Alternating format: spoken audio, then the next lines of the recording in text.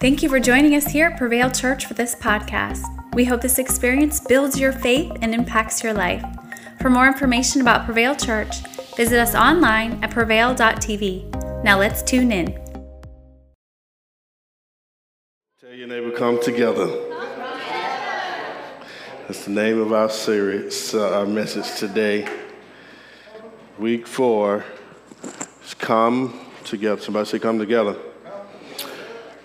If you can, please turn with me to, I think it's Mark chapter 2.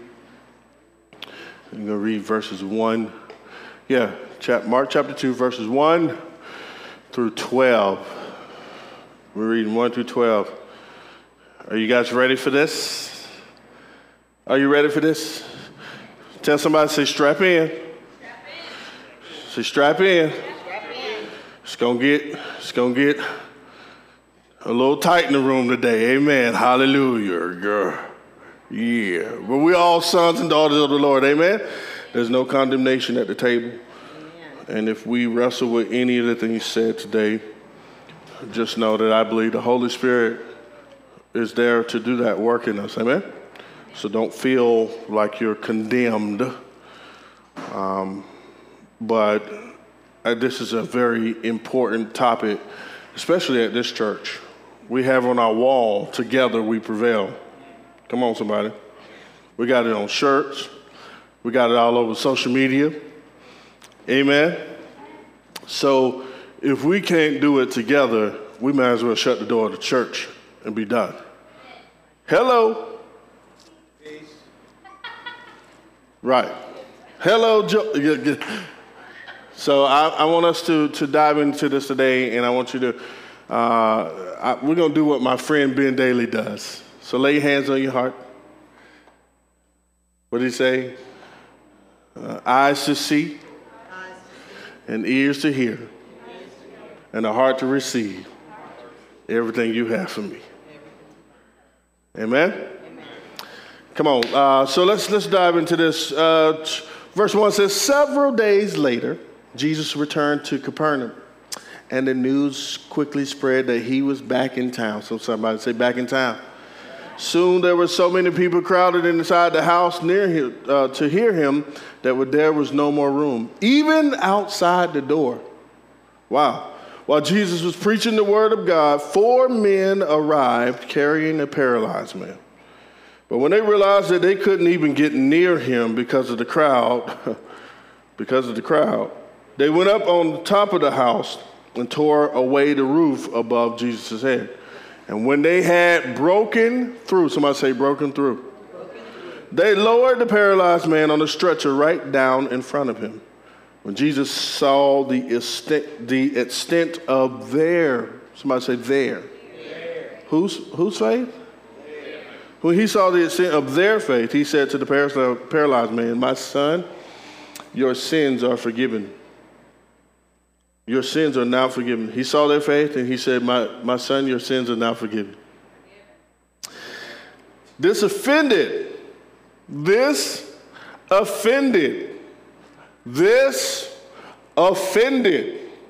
say it again. This offended. Offended. Some of the religious scholars, bless God. Some of the religious scholars who were present, and they reasoned among themselves. Jesus was standing right there. Could have answered the question, but they decided to talk to themselves. Who does he think he is to speak this way? This is blasphemy for sure. Only God himself can forgive sin. Jesus supernaturally, he was on a supernatural exploit. Come on, somebody. Like I threw that in there, right? Supernaturally, Jesus perceived their thoughts and said to them, why are you being so skeptical? Why are you being so skeptical? Which is easier to say to this paralyzed man, your sins are now forgiven, or stand up and walk? I say to this man, stand up, pick up your stretcher, and walk home. Immediately the man was healed and sprang to his feet in front of everyone and left for home. When the crowd witnessed this miracle, they were awestruck, and they shouted praises to God and said, "We've never seen anything like this." My assignment this morning is to preach a message titled, Come Together. Somebody say, come together. Come together. Come together. Let's pray. Lord, thank you for what you're going to say this morning. Thank you for those watching online. Thank you for those in here. God, I thank you that you would give us heart and mind and ears to receive your word, God. God, I thank you, God, that this would be a graceful message, even if it cuts to the core, that we feel your grace through it. We love you and we honor you in Jesus' name. Amen. I felt very strongly, especially after, all the political stuff that happened this week.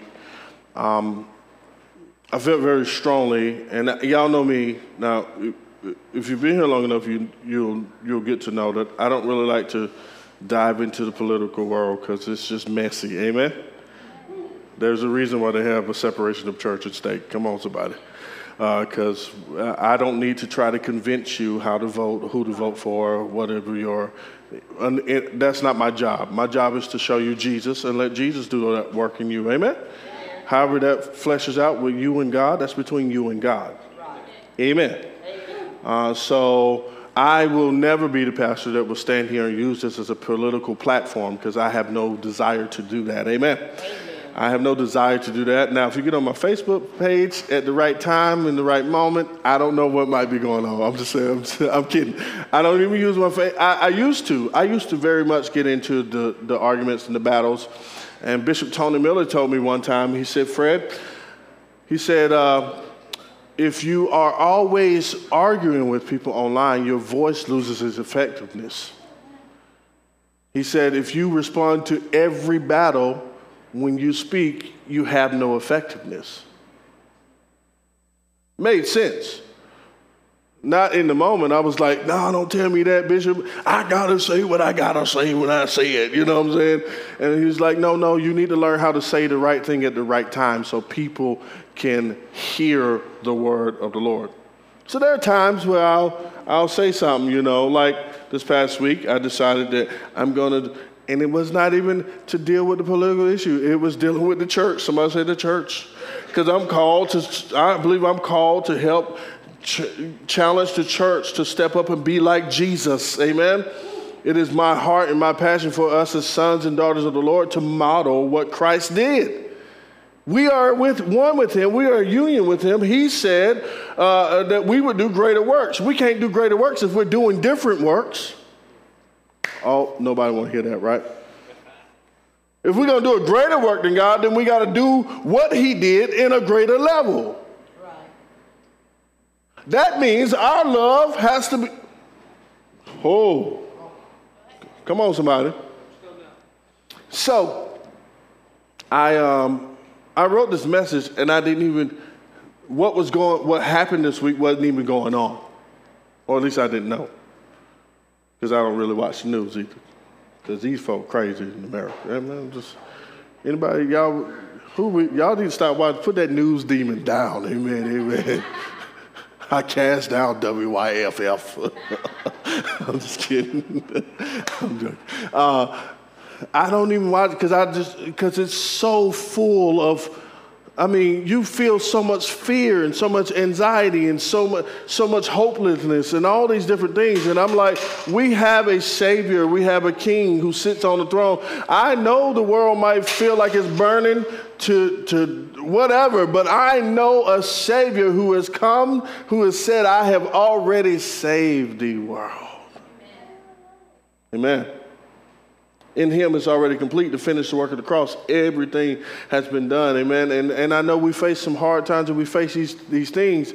And so as I prepped this message, I was really wanting to just talk about us as people, how we come together and how we love and how we care for one another and how we lift each other up. Amen. And when I was sitting down, finishing up, because I had a way I was going, the Lord started showing me something different in the scripture. Somebody say something different. something different in the scripture, and I didn't understand why he was showing me this and why he was taking me this way, because I'm like, Lord, I don't want to do it. I don't want to do it, Jesus. You ever done that? You ever cried to the Lord like that? I don't want to do it. You should try it. It's refreshing every now and then. Just, oh, no, Lord, I don't want to do it. I was sitting on my out on my patio, and I'm just hearing them talking with the Lord, and He's showing me these things in the Scripture. Now, I want to give you some background on the some context here, because you know I don't like preaching out of context. All right, I don't like preaching that comes from a place of just trying to make something up to fit whatever it is I needed to fit in the moment, okay? And so we have to learn how to, in Scripture, we got to put it in context so we can understand the audience, understand the people, understand the place, understand the time, the reason, all of it. Because when you begin to understand these things, when you understand the concepts of the context, guess what? Things begin to come more clearly and more free, and you begin to see the word in a better way. More revelation comes from the Scripture, amen? And we got to learn how to lean into the context of the story. The context of the story is not an unimportant part. Come on. It reveals the characters. It reveals the theme. It reveals how people looked and accepted Jesus in that day. It reveals the temperature of that day, the spiritual temperature, how the church was in that day. Come on, somebody. And when you look at it, you can see a lot of how Capernaum was very much like us. When you start to look at the context, it was a city located in the northwest shore of the Sea of Galilee. It was the chosen home of Jesus, right? After Jesus was driven from Nazareth by religious officials. It was also the home of Peter and Andrew. And it's also where Jesus called them to follow. Amen? Jesus also found Matthew, the tax collector, in Capernaum, right? So there's a lot of rich history for Jesus with Capernaum. There's a lot of important details. Most of the two most important disciples we know of, Matthew, two of the three or whatever, was there. From there. He called them from there, Capernaum. Come on, somebody say Capernaum. I feel like when I say that word Capernaum, whatever it may be, I don't know what it is. Jesus, he often referred to this place, and he did a lot of his miracles there. He taught in the synagogue there. It had been the site of many proofs of Jesus' identity, and guess what? It was also the place where a lot of people refused to believe that he was who he said he was. They saw the miracles. They heard about the miracles. They witnessed it. And they still didn't believe it. Oh, my word. Still didn't believe it. They still challenged him in every word. They were the people who refused to believe. And when you get over in Revelations, they're listed in the cities that was denounced. Oh. Woe to you. Woe to you. Bethsaida, for the miracles that were performed you have been performed in Tyre and Sidon, they would have repented a long time ago, sitting in the sackcloth and ashes. But it would be more bearable for Tyre and Sidon at the judgment than you. And you, Capernaum, will you be lifted to the heavens? No, you will go down to Hades. That's in Luke. That's Jesus. He said, you going to be lifted to heaven, Capernaum? No, you're going to hell. Tell your neighbor, go to, no, sorry. Don't say that. That's great. Like Jesus, he wasn't no, like they didn't even accept, they saw the miracles and didn't accept him. They saw his love and didn't accept him. They still challenged him in every obstacle, everywhere they could. They challenged him and did not believe who he said he was. It was in Capernaum that Jesus healed the centurion's son. He healed the nobleman's son. He healed Peter's mother-in-law. He healed the paralytic that we're talking about today. In Capernaum, Jesus cast out unclean spirits. He raised Jairus' daughter from the dead, and he healed the woman with the bleeding issue for 12 years. All this happened in Capernaum. Some of the greatest miracles that we love to preach and talk about happened in Capernaum.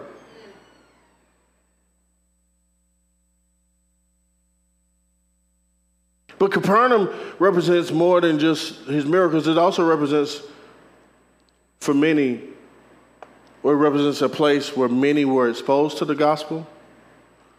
They enjoyed church. Come on. And they considered themselves Christian by association.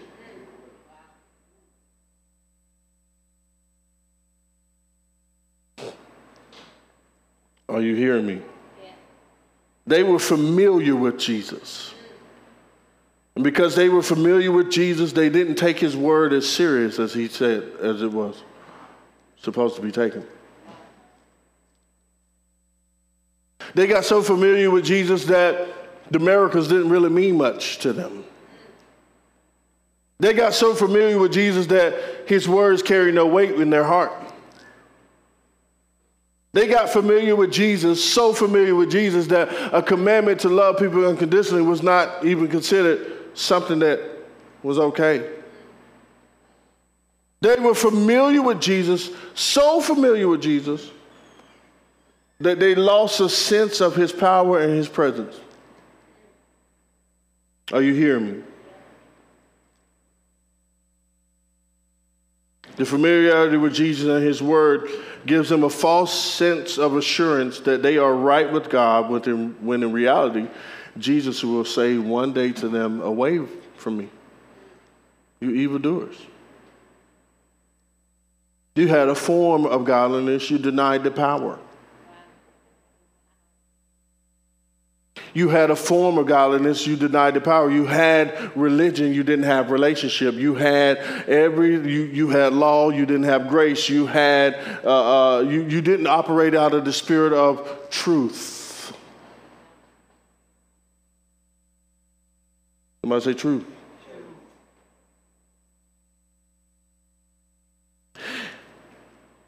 They refused to believe. They heard and saw what Jesus did. They refused to believe. Why? Why would they refuse to believe what Jesus, who he was? Would believing cost them too much?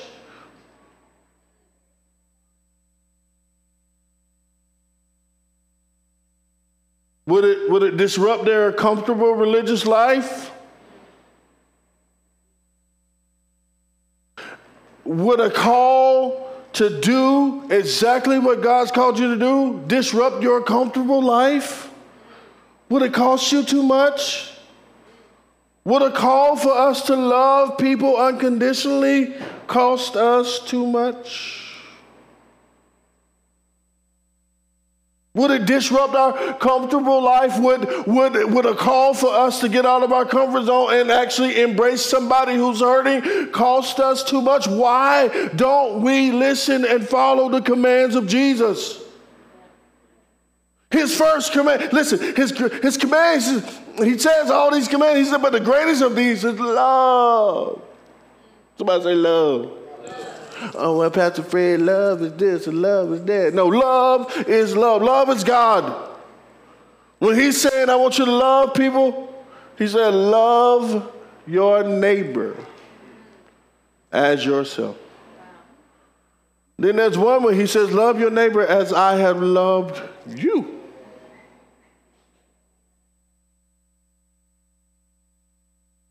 Which limits any excuse that we are to treat people terrible. Why? Because you don't treat yourself terrible. And if you do, we got to have another conversation. Amen. Because that ain't got nothing to do with, that's a whole different conversation that we need to have. Amen. But, somebody say but, loving your neighbor like Christ has loved you removes excuses. Because how many of you know yourself? Amen. Come on, raise your hand. Just say, I know myself. I know myself. I know myself. And Christ still loves me.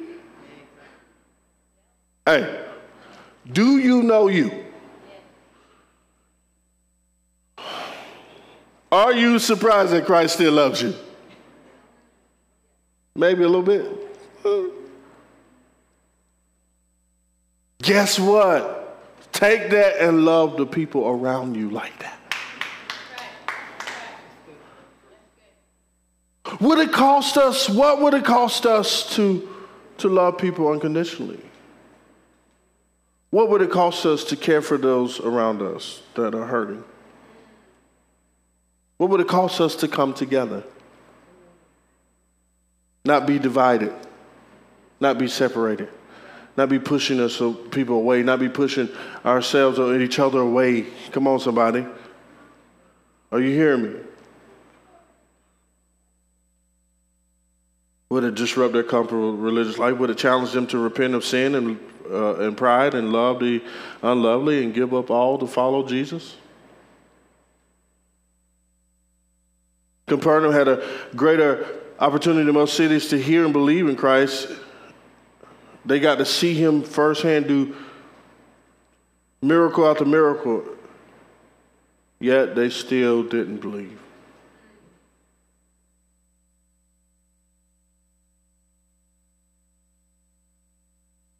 And many of us today, we've seen evidence, we've heard message after message, and we've heard the evidence, and we've seen the evidence of loving people like Christ loves us. We've seen how it works. We've seen how impactful it can be, influential it can be, and we still struggle with it.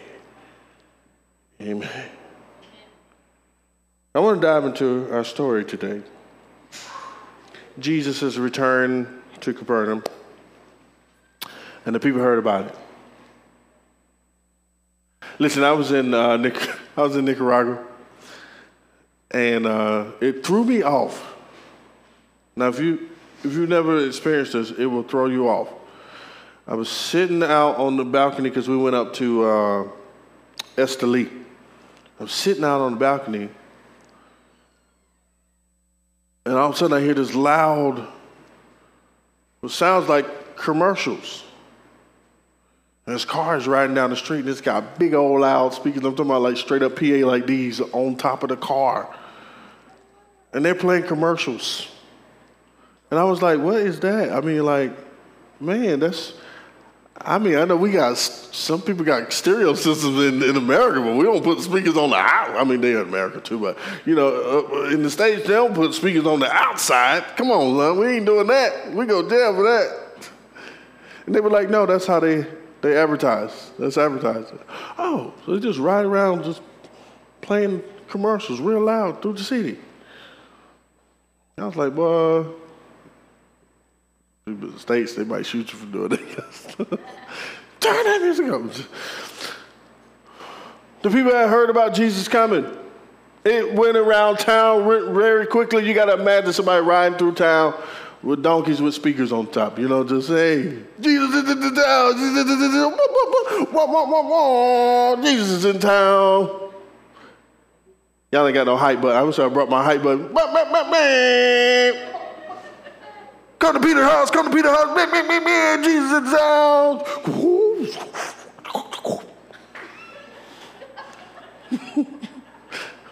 Capernaum hits.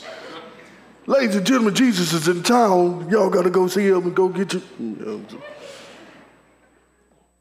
Word got around real quick, DJ Fred up in the house, yeah.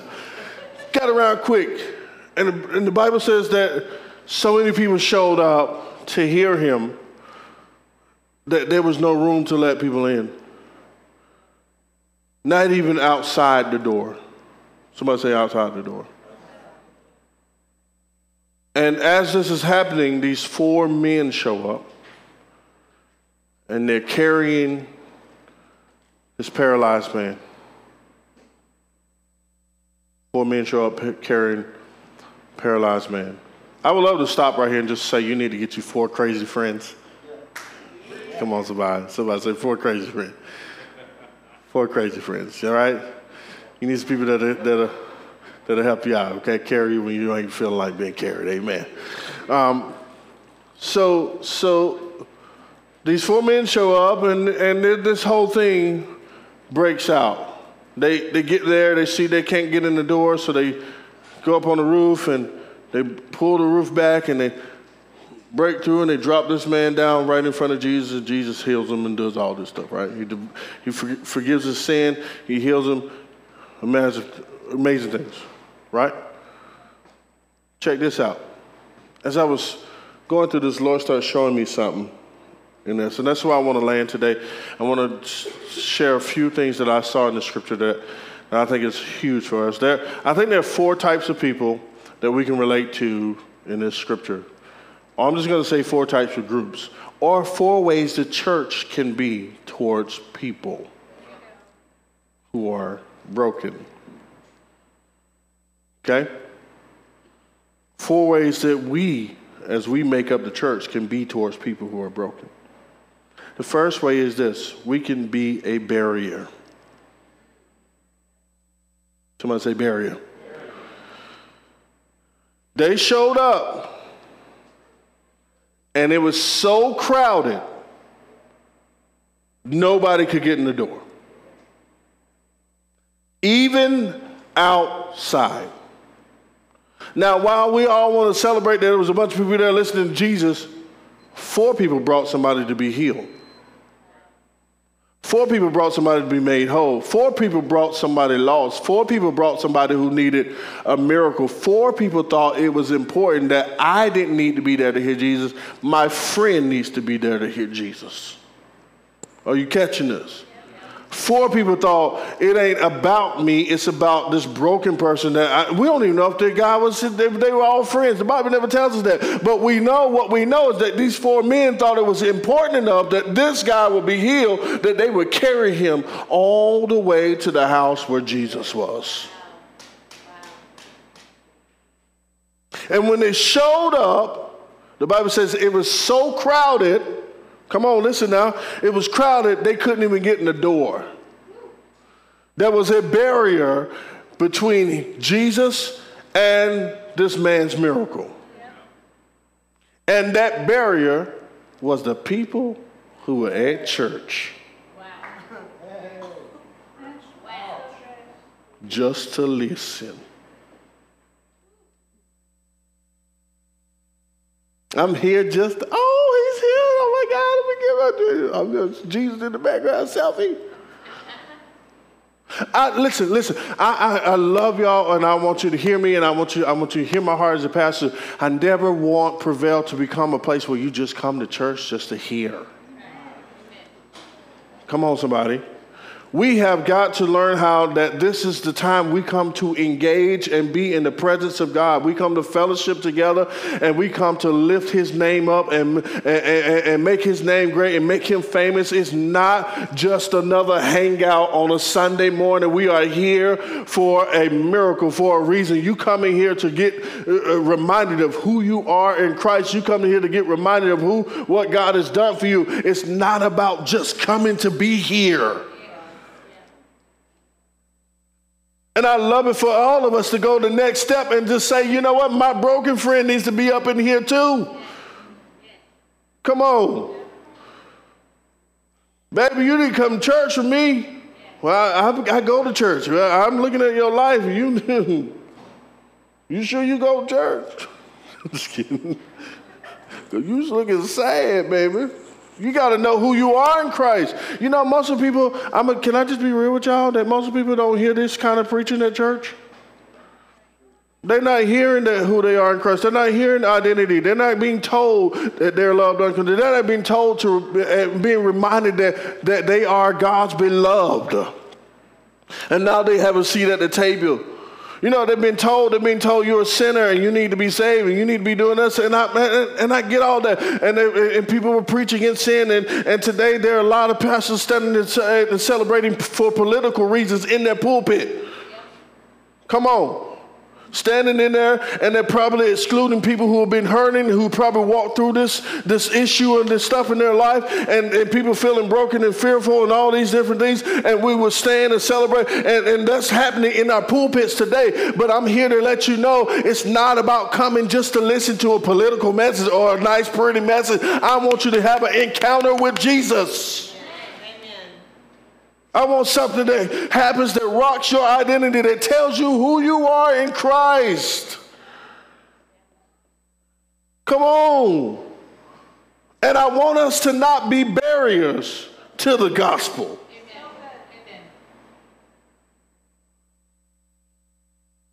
We can't be barriers to the gospel. We can't be barriers to people hearing who they are in Christ. There can't be barriers to people hearing the unapologetic word of God, telling them that they are beloved, unconditional, beloved, loved sons and daughters of God, fully accepted. That is the finished work of the cross. That's it. Are you hearing me? But many of us are barriers. Maybe not y'all, maybe not y'all, maybe not y'all. But there are a lot of people that are barriers. And you know what I love about this? The people that were in there in the barriers, they were good folks. They probably didn't even know they were barriers. They were good folks. They were just filling space. I just want to listen.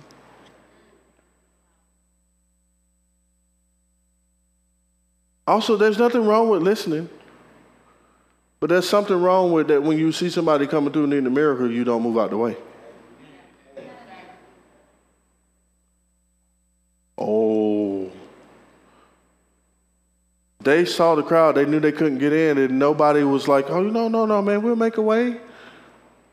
You got to, no, bro, you got to do it on the mat. We're going to make sure he gets to the front. Nobody. So what they do? Carry him on top of the house. So we can be a barrier to the gospel.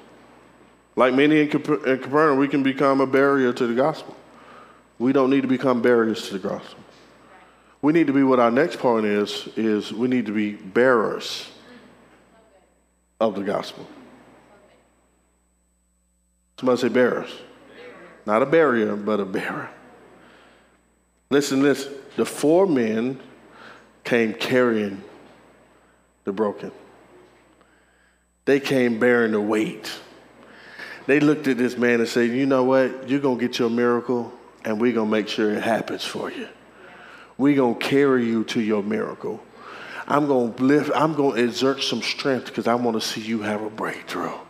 I'm going to exert some strength because I want to see you saved. I'm going to do whatever it takes to get you at the feet of Jesus. And many of us need to learn that we don't need to give up on people because they're broken. We need to learn how to just exert a little bit of strength. And let me get you to the feet of Jesus, because I know exactly what you need can be found only in his presence. It ain't in the alcohol. It ain't in the drugs. It ain't in anything else. It's in Jesus only. Somebody say Jesus. And if I could just work a little bit, I don't mind carrying a little bit of weight to make sure that you, with your broken situation, get to the Lord. I don't mind having a little bit of time and spending a little bit of time and being patient with you and being kind to you and being, not annoyed with you when you get on my nerves. Amen. Hallelujah. Come on, somebody. I can deal with a little bit of that, because I know if I get you to the feet of Jesus, you will be saved. Not only will you be saved, you'll be completely forgiven. And not only will you be completely forgiven, you will be healed of all your ailments. And what we carried you in on, if I get you to the feet of Jesus, you begin to carry that thing out in front of everybody. Come on, somebody. If I can get you to the feet of Jesus, your life will become a testimony, become a message. It'll begin to change the world around you. If I could get you to the feet of Jesus, I don't mind carrying you, because I want to invest in you, because I want to see God do a work in you that will leave me going, I've never seen anything like this. I want to see you at the feet of Jesus, because I want to be able to witness God use you in ways that I never thought imagined. I want to see you at the feet of Jesus, because I want to see what the next chapter of your life is, not where you are currently. I don't want to hold you there any longer. I want to see you like Jesus sees you. I don't mind bearing the weight of the broken. I don't mind bearing the weight of the broken. I don't mind standing there hugging you for 15 minutes if it takes 15 minutes for you to have a moment with Jesus. I don't mind coming to sit at your house and just listen to you rant if it leads to a moment with Jesus. We need friends in good times and bad times. We need people that will learn how to bear our brokenness. And we need to be the kind of people that learn how to bear brokenness. Not afraid, not to push them away. Come on, somebody. Me and Logan were talking about this week.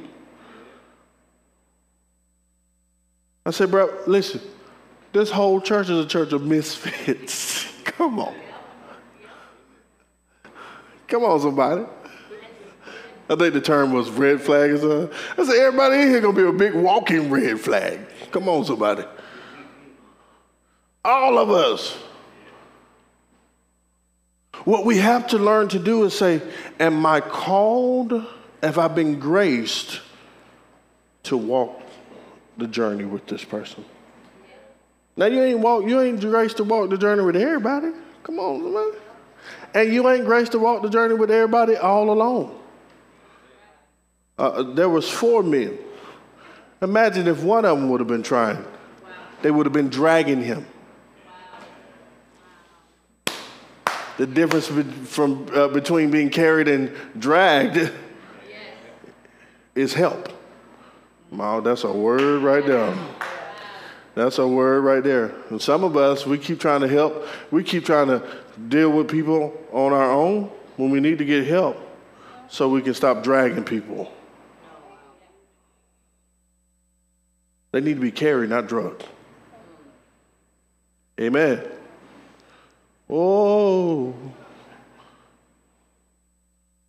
So we can be barriers to the gospel, or we can be bearers of the gospel. Or we can be, like the 4 men, we can be breakthrough to the gospel. Somebody say breakthrough. Breakthrough. Are you looking for a breakthrough? Breakthrough. No, y'all know about that.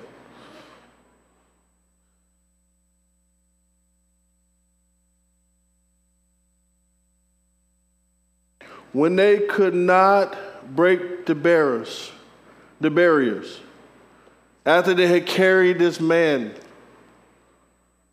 we don't know how long they carried this man. They couldn't break the barrier. They couldn't get through. They carried this man. We don't know how long they carried this man. We have no clue. But they found that his miracle was so important that they were not going to give up because of the crowd. I used to say this one time I preached this message off this. I said this: don't consult a crowd for your compassion. Don't consult a crowd when it's time to be compassionate. Are y'all catching what I'm throwing out there? Stop consulting the crowd. If God called you to have compassion on a person, have compassion on a person. Come on, somebody. Well, I just want to see what my Christian faith say. Your Christian faith say, love everybody. Okay, I'm going to make it clear for you. Well, let me call my pastor. Don't call me. I'm going to say, why are you calling me about having compassion on somebody? Isn't that what Jesus would do? Well, let me call my mama and see what my mama would say. Your mama going to say no because she's always protecting you. She don't want you to get hurt. My dad, don't call you daddy. Lord have mercy. They didn't give up. They didn't consult the crowd. They decided that this man's miracle was important enough for them to come and pull him up on top of the house. Bro, listen, you're on the mat. Hey, man.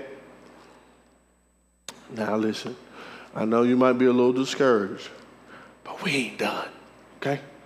We got another plan. We're going to need you to hold on. Amen. Because we about to lift you up. Oh, my word. Oh, my word. We ain't going to just carry you. We're going to lift you so we can get you in the right place. The right place for a miracle. Are y'all catching what I'm saying here? They lifted this man up, they pulled the roof back, and they dropped him down. Somebody say dropped him down. And the Bible says they did when they broke through. They broke through. They lowered him down in front of Jesus. What am I saying? We can be barrier, we can be bearers, or we can be breakthrough. Come on. At times, we've all been in one of these places. Amen. Yeah. But I promise you, I believe that we should be bearers of the broken, and we should be breakthrough for the broken. Amen. We should love and be compassionate enough for people to say, I want to get you at the feet of Jesus. Because, listen, everything you need is found in his presence. Every ounce of your healing is in his presence. Every ounce of your miracle is in the presence of Jesus. Everything that you need is found in Jesus. Nobody else, nothing else. No, I want you to hear me. Guys, I'm telling you, it doesn't matter what step programs we go through. None of this stuff.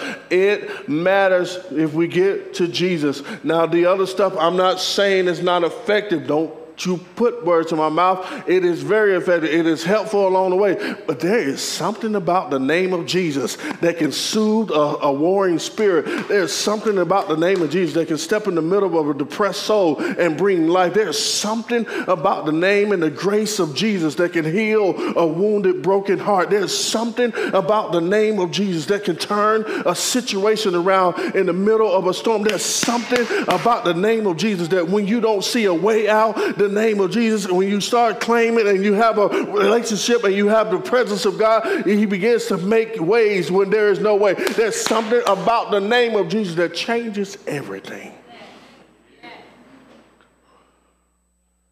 At the feet of Jesus. We got to get to the feet of Jesus. The feet of Jesus. We got to have the compassion for people. Somebody say, come together. To help people get to the feet of Jesus.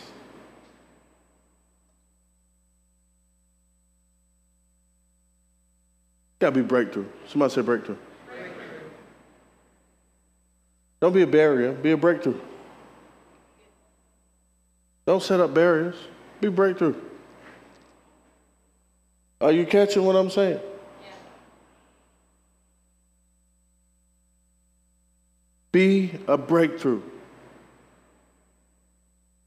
Be safety for people. Be peace for people. Be a place where people can experience a move of God. Amen? Amen? We got one more. Y'all ready? Yep. This is the last one. Somebody say last one. Many of us can be a basher or bashing the gospel.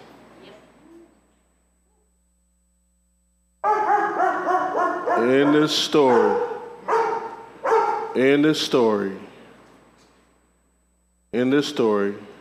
there was barriers, there were bearers, there were people who were breakthrough, and there were people who were bashing.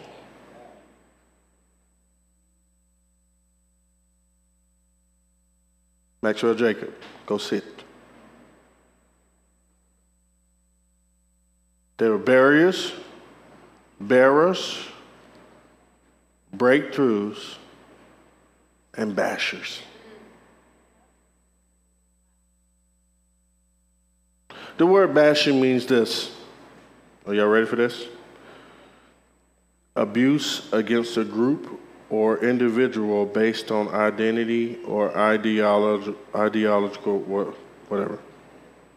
ideology, beliefs.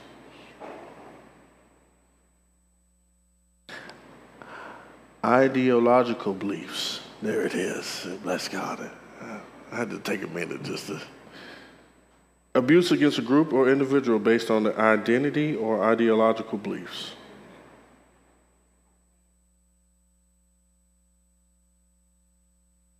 Like the religious elite in the room, we can be found bashing the gospel message.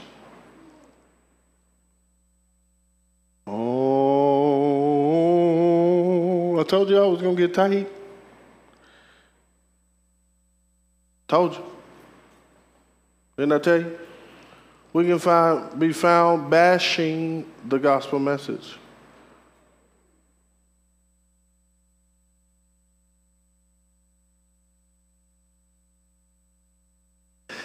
I love what they said. Jesus supernaturally perceived their thoughts and said to them, why are you being so skeptical?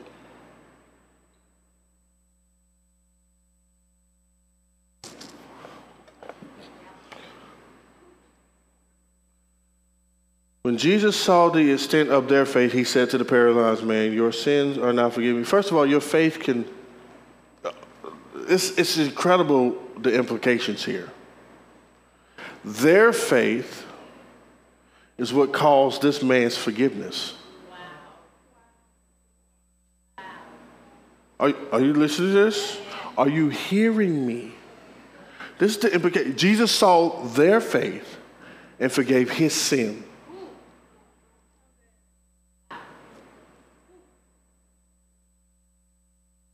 He saw that goes against everything I've been taught. I got to confess my own sins and confess my own. He saw their faith, forgave his sin. It's in the scripture. Okay? If you're going to come at me, come for the scripture. And you're going to have to talk to Mark because, that was all. He saw their faith and forgave his sin. Do you have the kind of faith for someone that their sins can be forgiven and they not even? Oh, my Lord. He saw that faith and he said to the paralyzed man, your sins are now forgiven. We don't know if the paralyzed man even believed at that point. But we do know his friends did. We know the 4 men believed enough that he got forgiveness.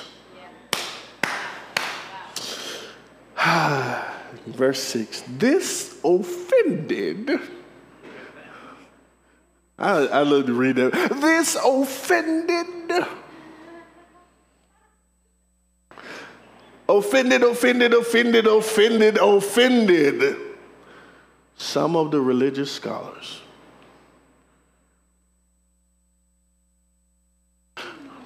How? Do y'all mind if I just say a few things? Because I think what was happening here is what we see happening today. Some of the religious folk are offended that she can be forgiven for that. Say it again. Yes. Or he can be forgiven. Right. Are you serious? It is sad to read in the scripture that the religious elite were not offended. They were offended by this man's forgiveness. They were offended because this man's sin was forgiven. You have to understand what's going on here, because this man is laying on a mat in front of them. And usually what the questions are is, who sinned in your family? Who in your bloodline did this? What happened? We want to know your story. Please tell us all your sin issues right now, okay? We need to know why you are in the condition you are in. And Jesus said, I don't need to know all that. What I know is I saw their faith, and they believed enough. I don't even know what's going on with you, but you are now forgiven.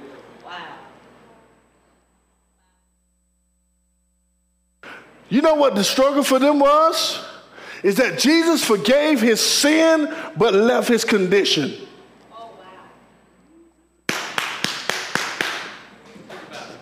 Oh, y'all ain't catching. Jesus did not immediately change his condition. He left his condition intact, but he forgave his sin.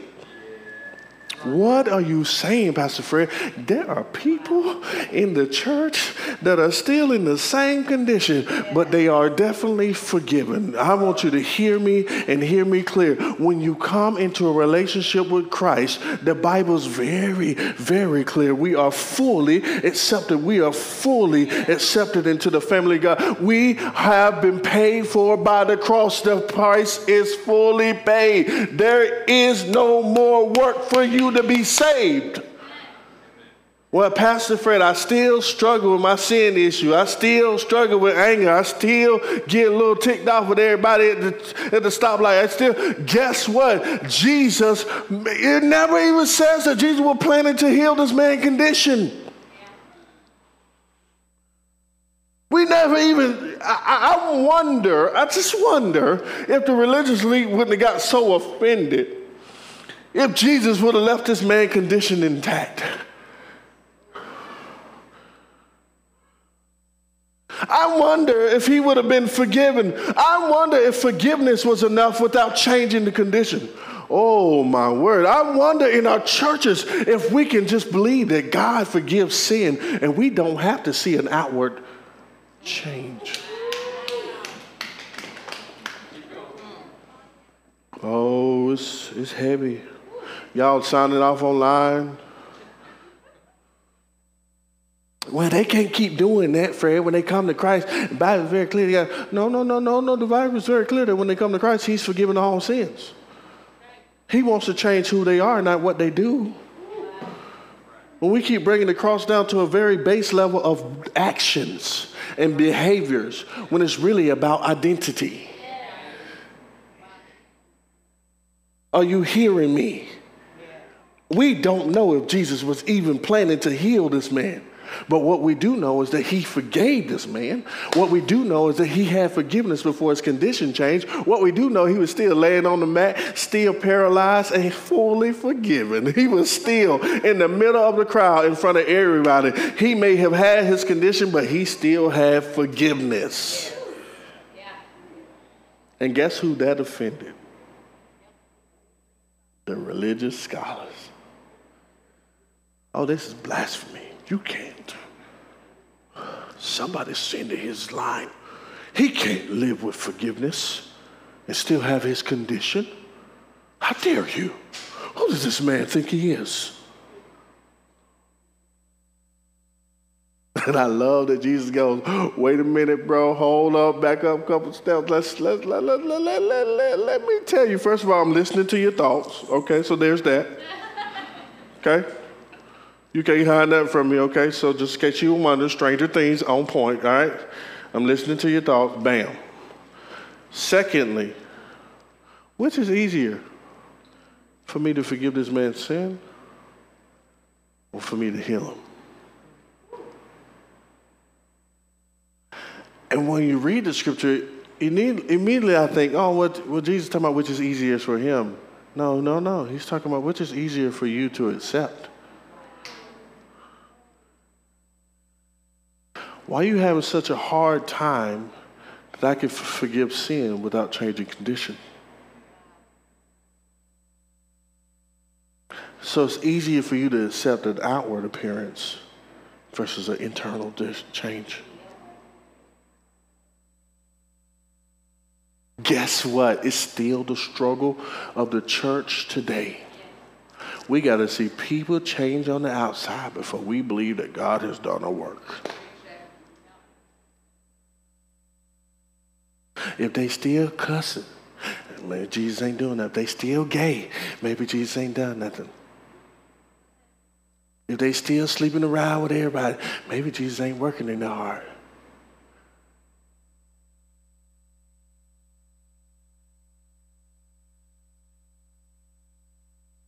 What if they're forgiven but still have a condition? And you making a judgment on the outward appearance. And God says, I done the work. By the way, he communes with us. We're one with Christ. So we really don't know what's going on the inside. We might see an outward struggle. The Bible is very clear that this outward appearance is perishing away. It's passing away constantly. Come on, somebody. Right? You know, I feel 21 on the inside. Amen. But I'm perishing away. Come on. Constantly, yes. But on the inside, there's a party going on. There's a party going on. In my mind, I'm doing the dance moves I used to do, flipping. And if I tried it now, I'd break every bone. Break every bone.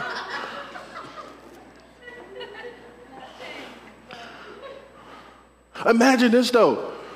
Somebody struggling with a sin issue on the outside, but on the inside, man, their heart belongs to the Lord.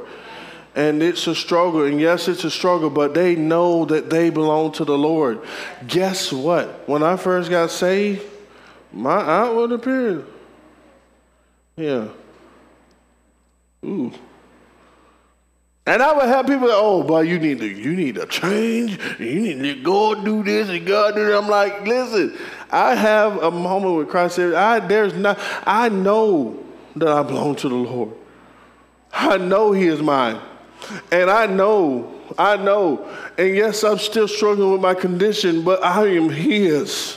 There's nothing that can separate. That's the resolve I have. It doesn't matter what I'm going through, what condition I'm facing, what problem I'm going through. I know I am his. Jesus forgave this man's sin before he healed his condition. It offended the religious elite, and it's still happening today. It's still happening today. Churches like this one, where we tell people to come and listen, you come here and we want you to know that you're fully accepted and loved. No, and then I get paid. Pastors always tell me, well, you can't be telling that kind of man. You can't just tell. No, that's good news. That's what we call to preach. It's called good news for a reason. And yes, I can tell people they're fully accepted because that's the good news. He did the work. The cross it's been settled. The issue is done. And guess what? You might still be struggling with whatever condition, but it does not change the fact that you have been bought with the price of Christ's blood. You're now part of the family of God. You now have a seat at the table. And there's therefore now no condemnation to those who are in Christ Jesus. And there should therefore now be no condemnation from those who are in Christ Jesus.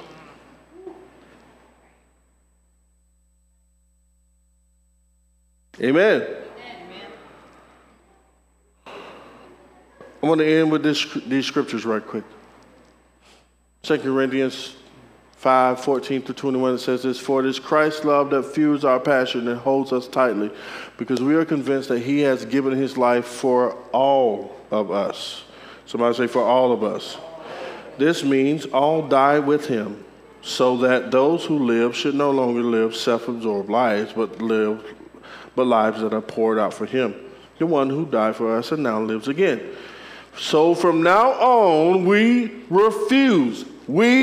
What? To evaluate people merely by their outward appearances. I refuse to judge people by their conditions. I refuse to judge people by their actions, their behaviors, what they do. Come on, somebody. I refuse. Well, somebody's got to be trustworthy to be called trustworthy. What? No. We refuse to evaluate people by their outward appearances, merely by the outward, for that's how we once viewed the Anointed One, but no longer do we see him in a limited human sight. Limited what? Limited what? Now, if anyone is enfolded in Christ, he has become an entirely new person. All that is related to the old order has vanished.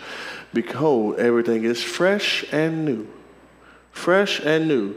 And God has made all things new and reconciled us to himself and given us the ministry of reconciliating others to God.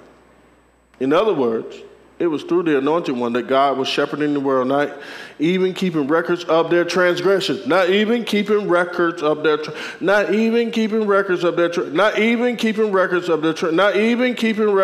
transgressions. And he has entrusted us the ministry of opening the door of reconciliation to God. We are ambassadors of the Anointed One who carry the message of Christ to the world, as though God were tenderly pleading with them directly through our lips. Let me help you understand something. If your message, if your talk to somebody, if your social post, I don't care what it is, if it ain't wrapped in grace and mercy and love and acceptance and glory to the Lord, it is not the gospel.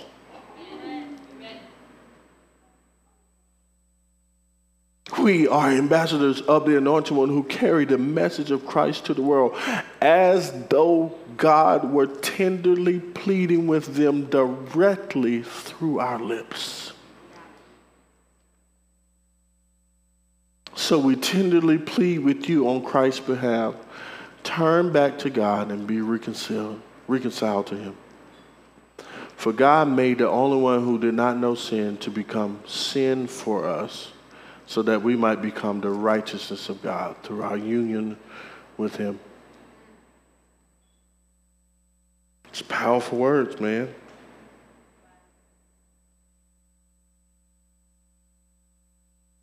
In other words, it was through the Anointed One that God was shepherding the world, not even keeping records of their transgression. God was watching over the world, watching all the mess ups and the issues, and they didn't even keep a record. Shepherding the world, didn't keep a record. And then he says this, listen. And he has entrusted us to the ministry of opening the door of reconciliation to God. That's Paul talking. What's happening here? Paul is saying, we were reconciled. We were made new. Now it is our job to offer that to the world. And how do we do it? We offer it to the world by not keeping records of transgressions.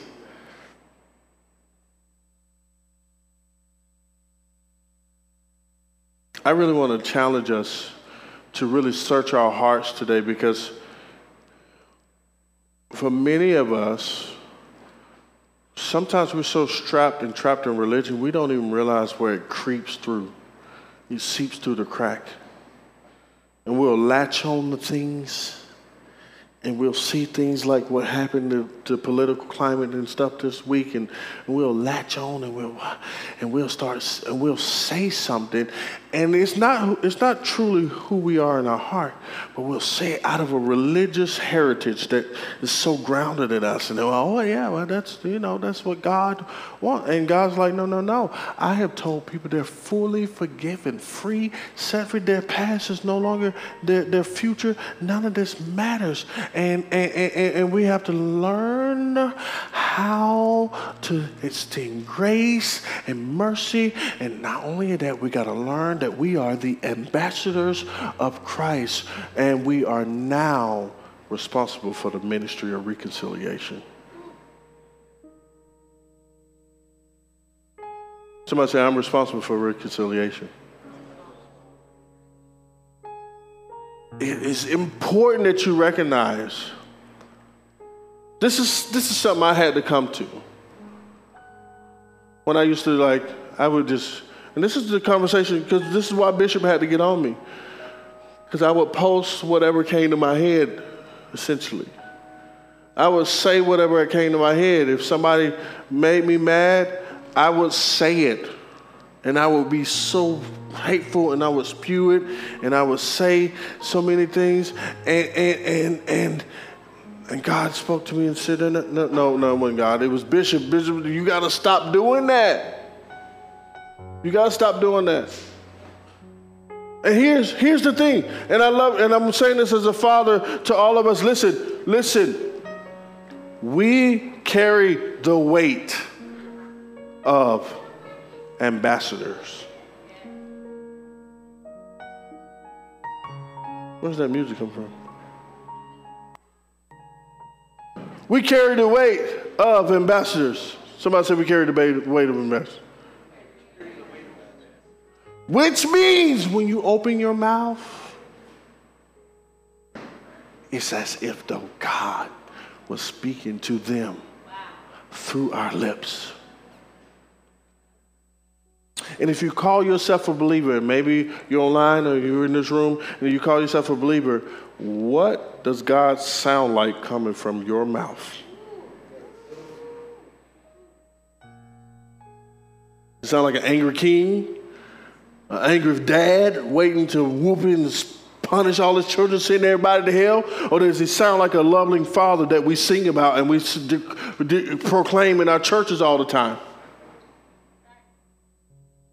Does he sound like the God that you sing about on Sunday, or does he sound like the dad that you hate on Monday?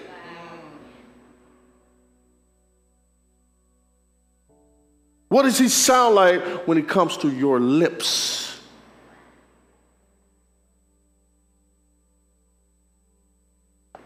Listen, I know I may seem real passionate about this, but nothing makes me burn more than seeing broken people get kicked down by the church. We should be the place where they find safety, they find freedom, they find love, they can be real, they can be honest. Yet we become the place where we tell them to stay away.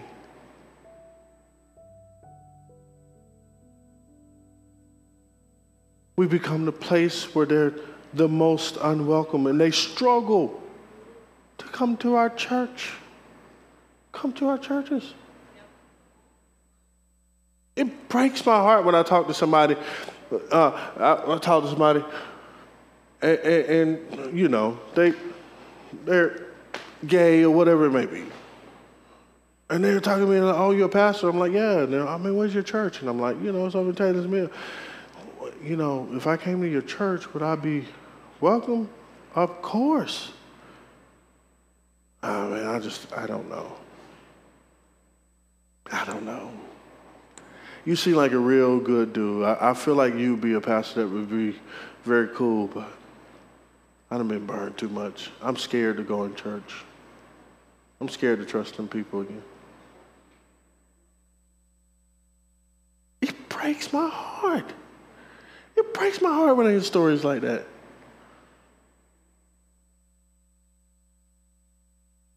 It breaks my heart to know that there are women, and I'm about to get real political for a minute, so get ready. There are women in the world who've had abortions that will never speak up now because they will feel like they will be judged, kicked out of the church, or made to feel shamed and guilted.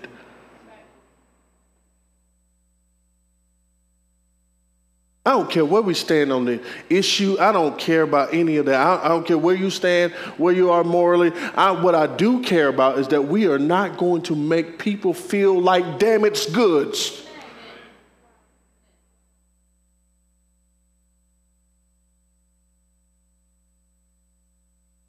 And can I just talk as a father? Y'all okay with this?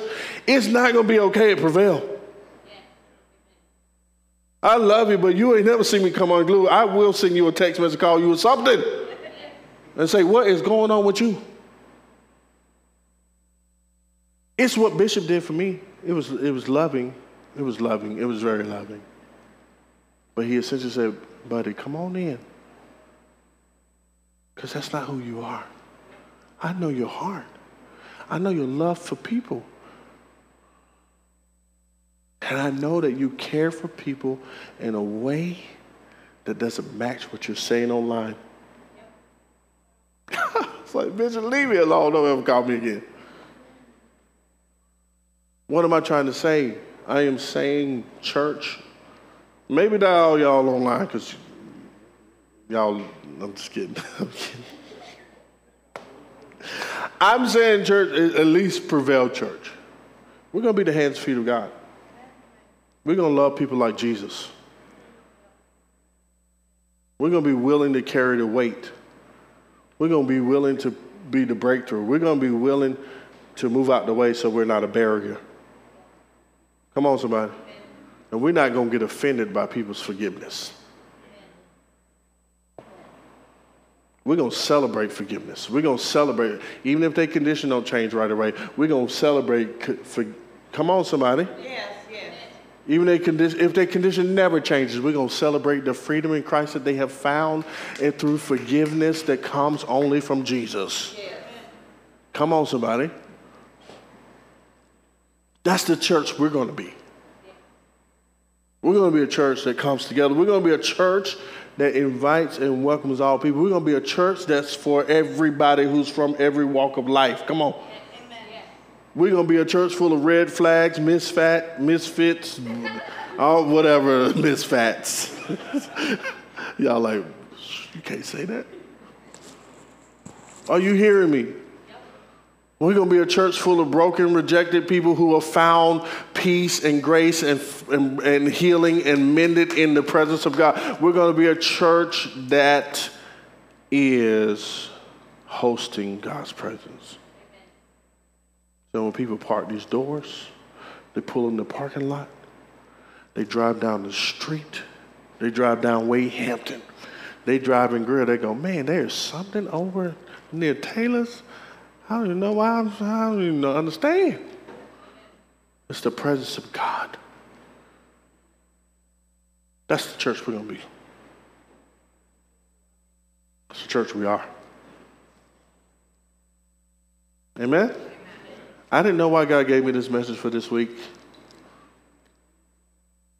I didn't. And then I learned why. And I want you to hear me listen. I love you all, and I promise you, wherever you stand on the issue, it's your decision to stand there. Amen? But no matter where you stand on the issue, we're not going to spew out hate. We're not going to make people feel less than. We're going to talk about a God who offers freedom and forgiveness. We're going to talk about a God who doesn't hold past against anybody. Amen? And the other thing that we're going to do, and I'm just going to say this, we're going to get context of stories. We're not going to hear, oh, such and such got an abortion, and that really just makes me mad. They murdered a child. Get the context. Because context changes things. What if they're getting beaten to a pulp every single day?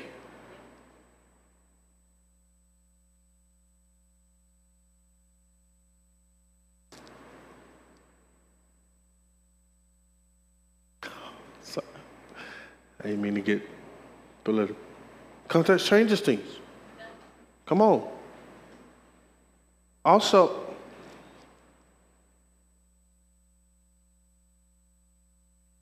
Lord, should I say it? Should I say it? Should I say it? I'm just going to throw this out there. Murder is a condition of the heart.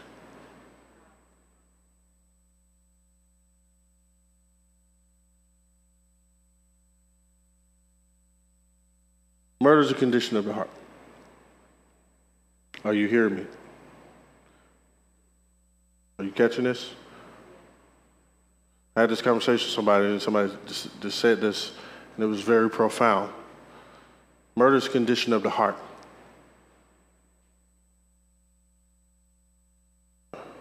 We got gun owners in here, right? No. Everybody's, no, I don't own no gun. We got gun owners in here. You own a gun. Guns can kill people. You decide if you want to kill somebody based on the context of the story and the condition of your heart. I'm just leaving that right there for you, okay? Not trying to sway anybody, but I want you to understand it's a much bigger issue than we like to give it.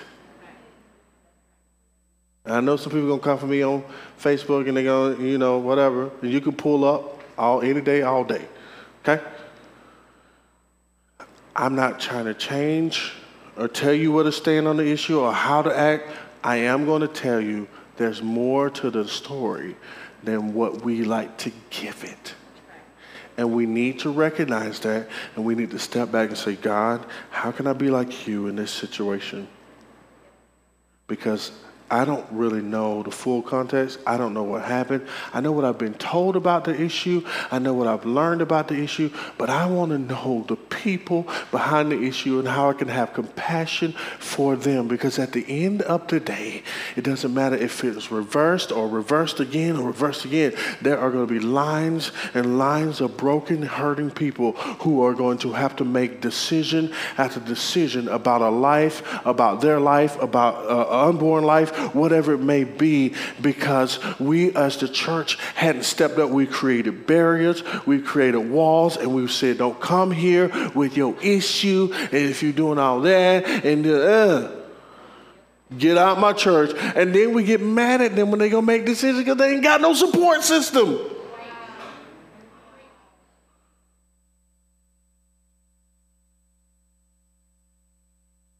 Sorry. Okay. I'm getting off my soapbox now. I'm down. I love us. I do. I love us all.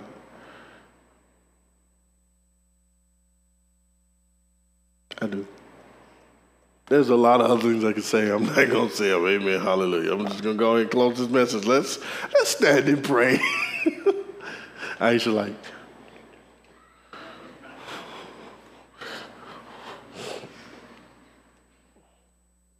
Y'all remember Rio?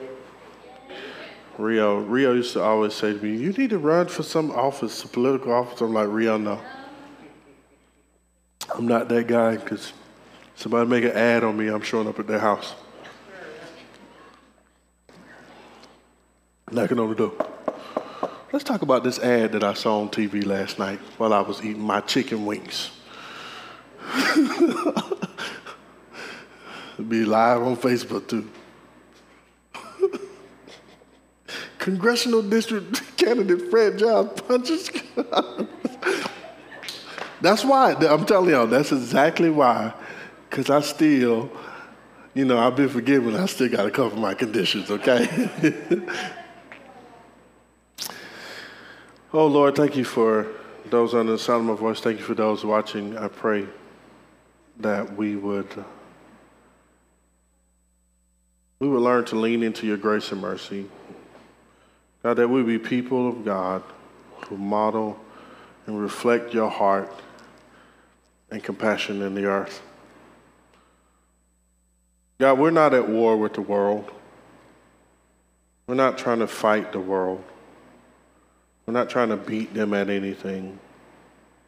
We're trying to win them over to Christ. God, we want them to be with you.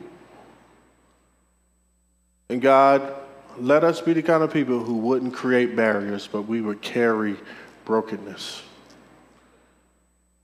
Let us be the people who wouldn't create barriers, but we would create breakthrough. so that people can find you, so they can encounter you, because you change lives. You change hearts. Thank you, Lord, for all that you've done in our life. And I speak peace over your people. And God, we pray for our nation right now. We pray for your incredible peace to flow over this nation. Thank you that your will be done in this nation. Thank you that your will be done. In Jesus' name, amen. Thank you for joining us here at Prevail Church for this podcast. We hope this experience builds your faith and impacts your life. For more information about Prevail Church, visit us online at prevail.tv. Now let's tune in.